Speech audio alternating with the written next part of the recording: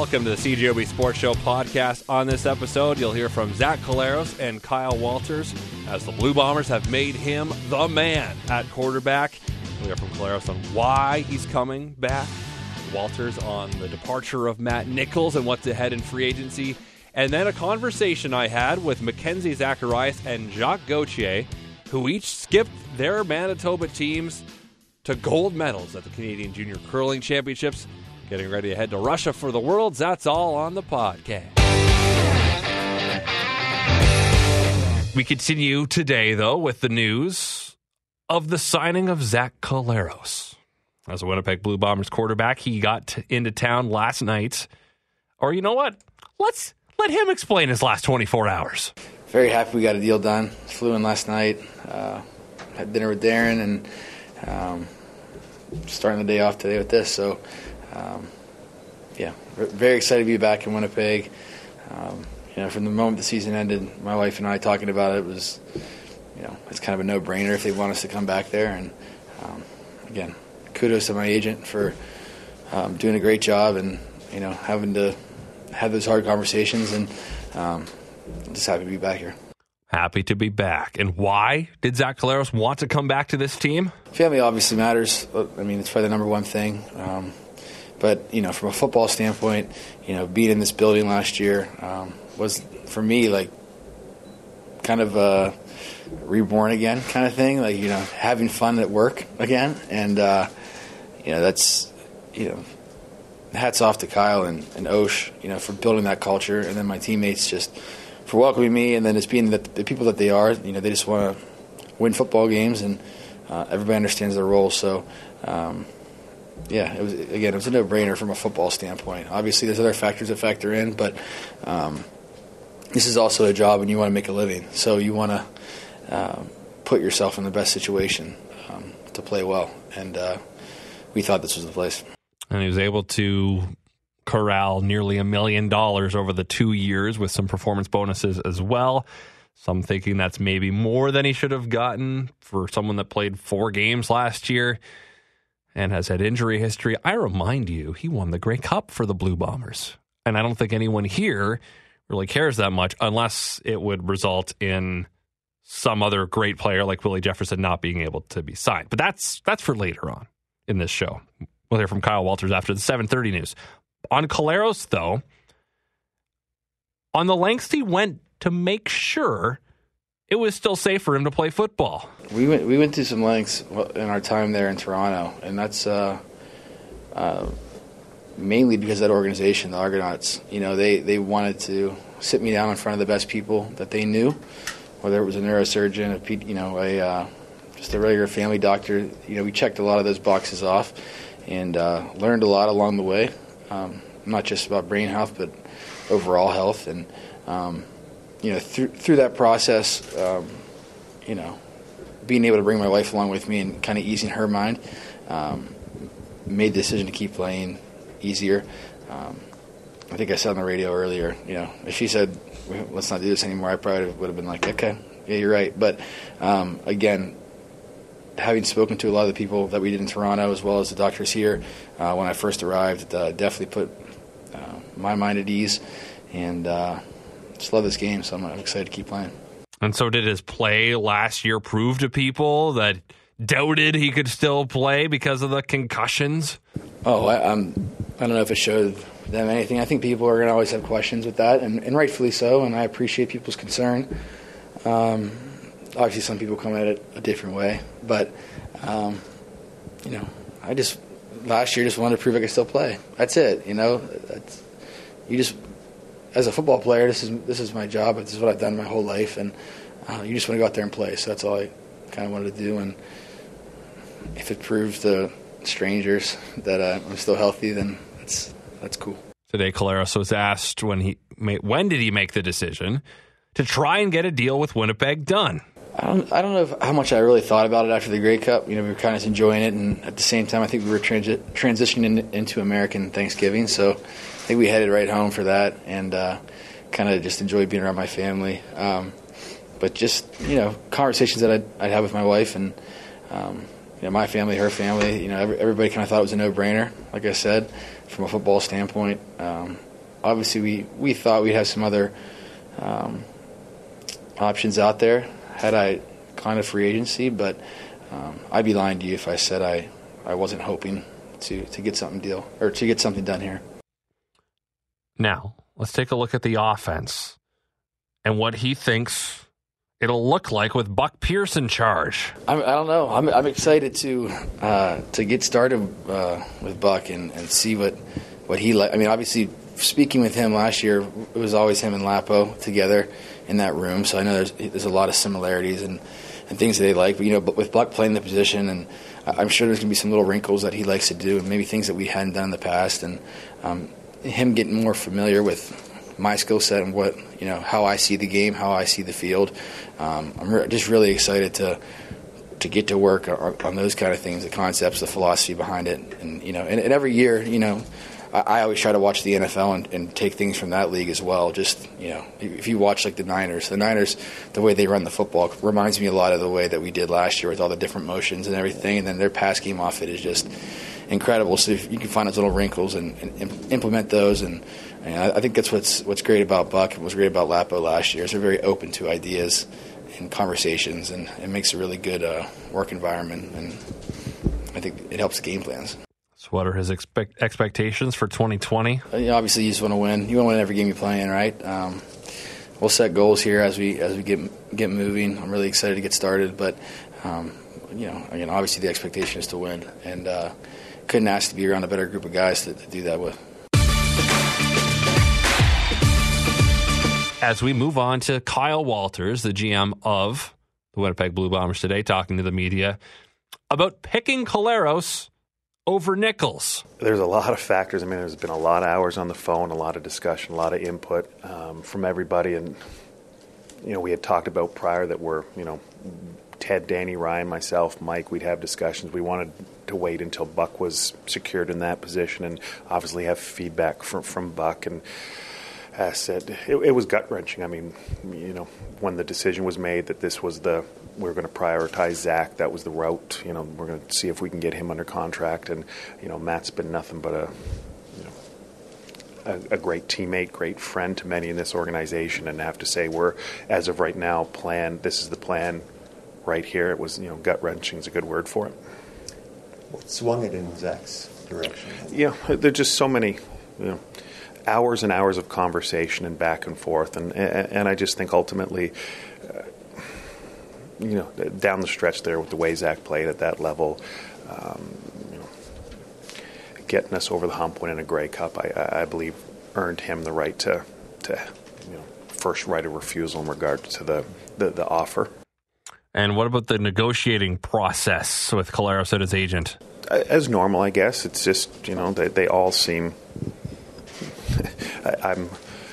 You're cautiously optimistic when you go in that they're going to go a certain way, and you have discussions and you do your due diligence and figure it out, and they never quite go the way you expect. Then it's a back and forth. But I get along with his agent fairly well, and we can have open, frank discussions. And I believe there was an open line of communication throughout the entire process, which led me to believe that it was going to get done. At certain points you start talking contingency plans, and if this doesn't go our way, but you're having those discussions with everybody, regardless of position. It's just, it went normal, I would say. And now Walters talked about letting Nichols know that they were going to talk to Collaros about him coming back and saying, sorry, Matt, not you, it's us, and making sure he knew from them before it got out in the media. The way we handle things, and we all know Mike, and Mike wanted to make sure that, Zach, that Matt didn't hear secondhand, or once you start having serious discussions with Zach and his agent, that chances are it was going to get out, and out of respect for Matt, it was told that here's plan A, and that we're going to start negotiating with Zach, and because didn't want it to come out through media or something like that this was going on.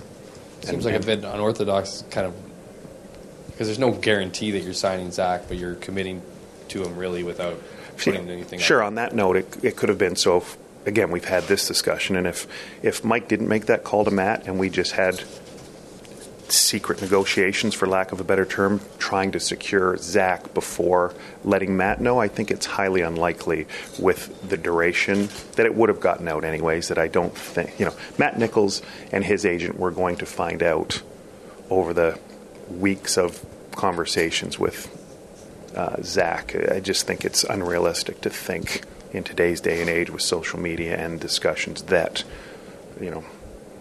that could happen, and Mike certainly didn't want Matt to find out through social media or any other way that we were negotiating a contract with Zach behind his back.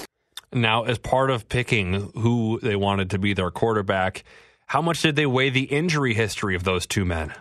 First on Zach, I mean, we did our due diligence prior to the trade. The doctors gave the medical teams on all the organizations shared information that was quite confident he was cleared and medically ready to go.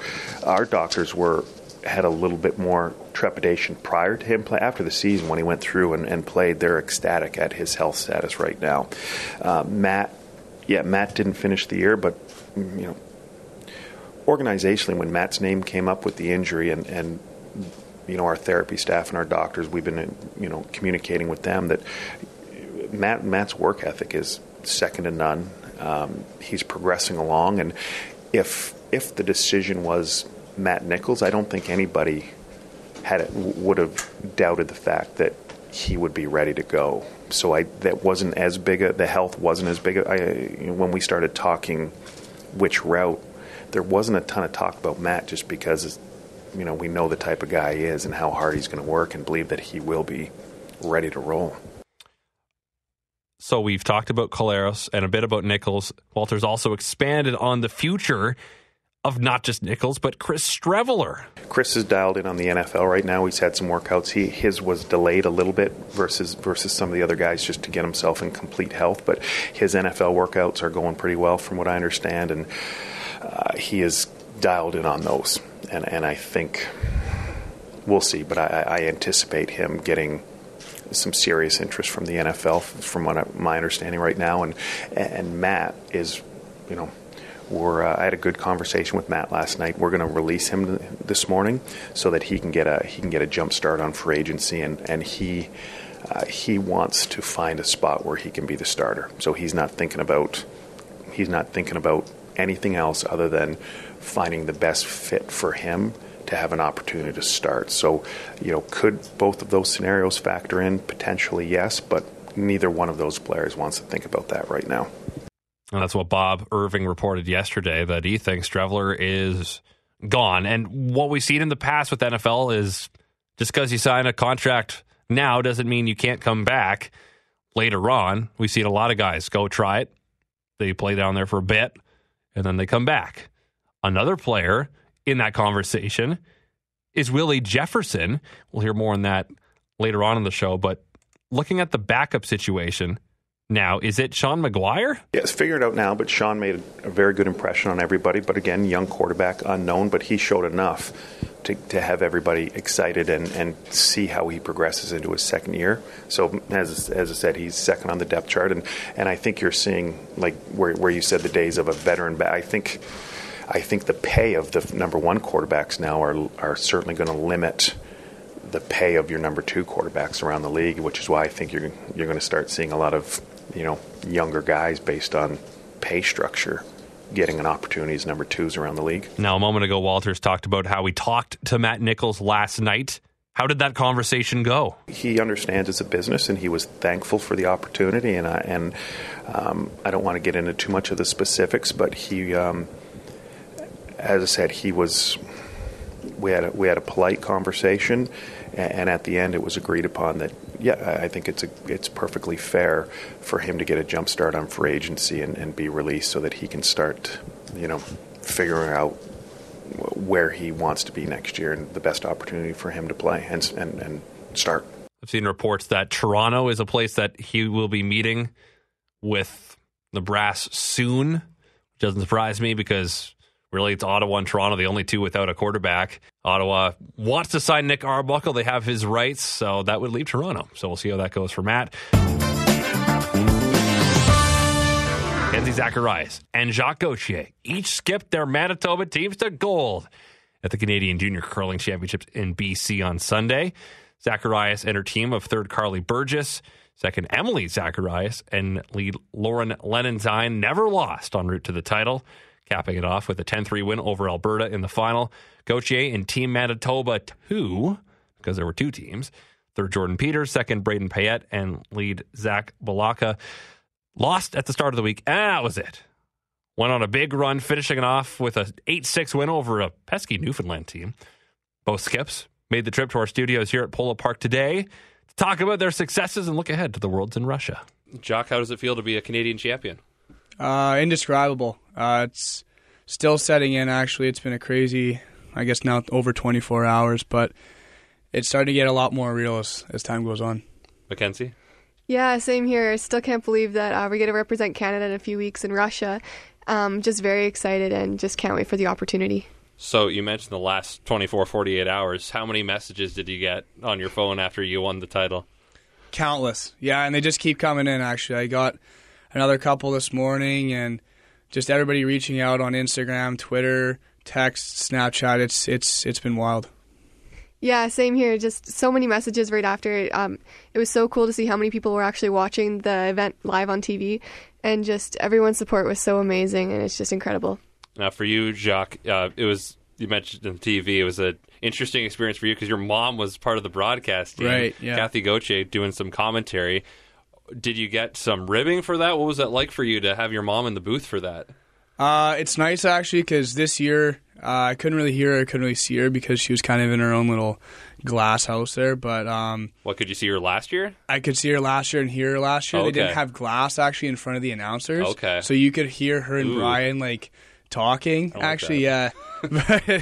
But this year was a lot better because I couldn't Okay. hear her the whole time. But, after the game, and even I made a shot in 8, and the TSN crew kind of had her reaction after I made it. So that was really cool to see. But, yeah, it was I actually got a lot of compliments on her just being unbiased as possible, right? For me being in the final, it didn't really seem like she had a kid in the final. I agree with that. Watching the broadcast, I think she did a really good job. Obviously, there were moments when her momness came through, right? For sure, exactly. But that's natural. And for you, Mackenzie, your dad's the coach, so and your sister's on the team, Emily. So it's kind of a family experience for you, and having pretty much your whole family there watching. What was that like as you got the title? Yeah, it was super special. I mean, me and my sister, we've been playing together since I was about 10 years old and she was 8.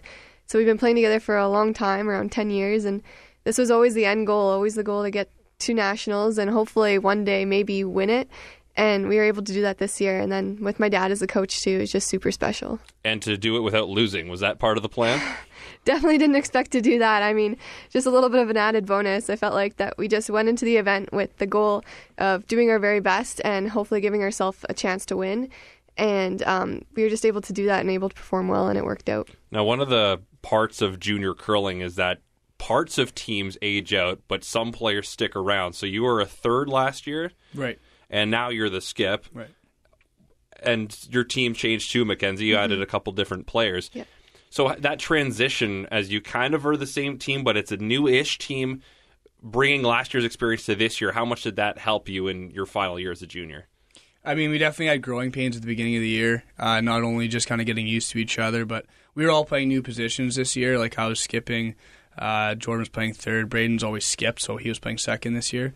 And I think kind of going through the motions early in the year kind of helped us out later in the year. And then by the time we got to nationals, I think for me and Jordan, we were kind of used to the lights and the atmosphere. And for Zach, he was at Canada Games, so that helped him as well. And Braden just adapted kind of flawlessly to it. So we kind of took it as a completely new team into nationals, and I thought that helped us settle in. And for you, Mackenzie, to bring in two people from the East Coast who also were kind of without teams. We talked about this before you went off, but how much did their experience help you this year? Yeah, I mean, their team, they had some players aging out last year, so they were looking for a team this year, and they decided to make the move west, which was very exciting for me and Emily.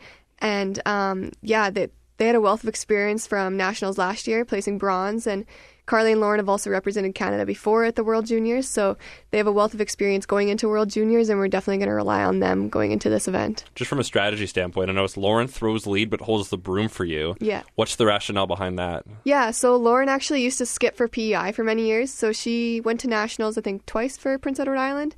So she was a great skip as well, and she throws a great rock and really adapted at lead really well.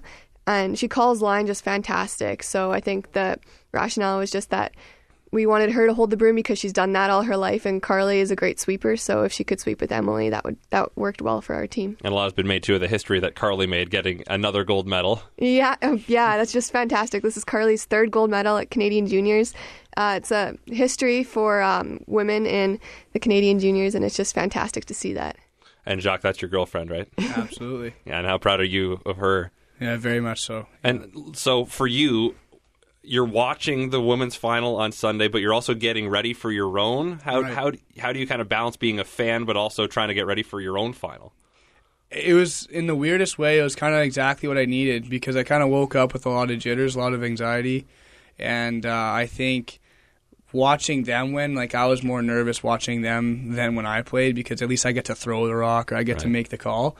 But for them, I just kind of had to sit and watch, and when they won, it was just such a relief to me that they finished it off, and it allowed me to kind of settle down and kind of just focus on my own thing, because I think if we would have played first, not only would I have been focusing on my game, I've been thinking about Carly's game later on in the afternoon, whereas after they won, I could just think about us kind of just taking care of our job, and it kind of helped me settle into our game.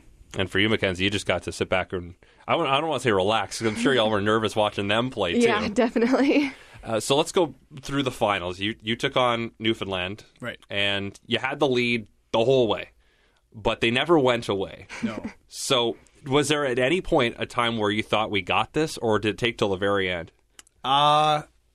Honestly, after 8, I thought we had a good chance. I know, like, statistically speaking, what our chances were, but in a Canadian final, you can't count on anything.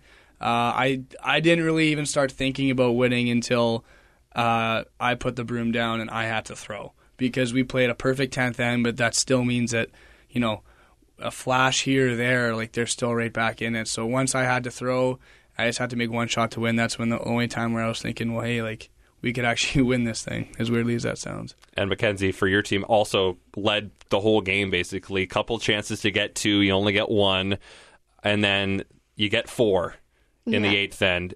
Did you allow yourself to think about the end, the finish line at that point? Yeah, I mean, the game was really tight up until the 8th end. We traded a bunch of singles, and the Alberta team made a couple of fantastic shots, and we had a couple opportunities and just things weren't quite working out, which is a little bit nerve-wracking.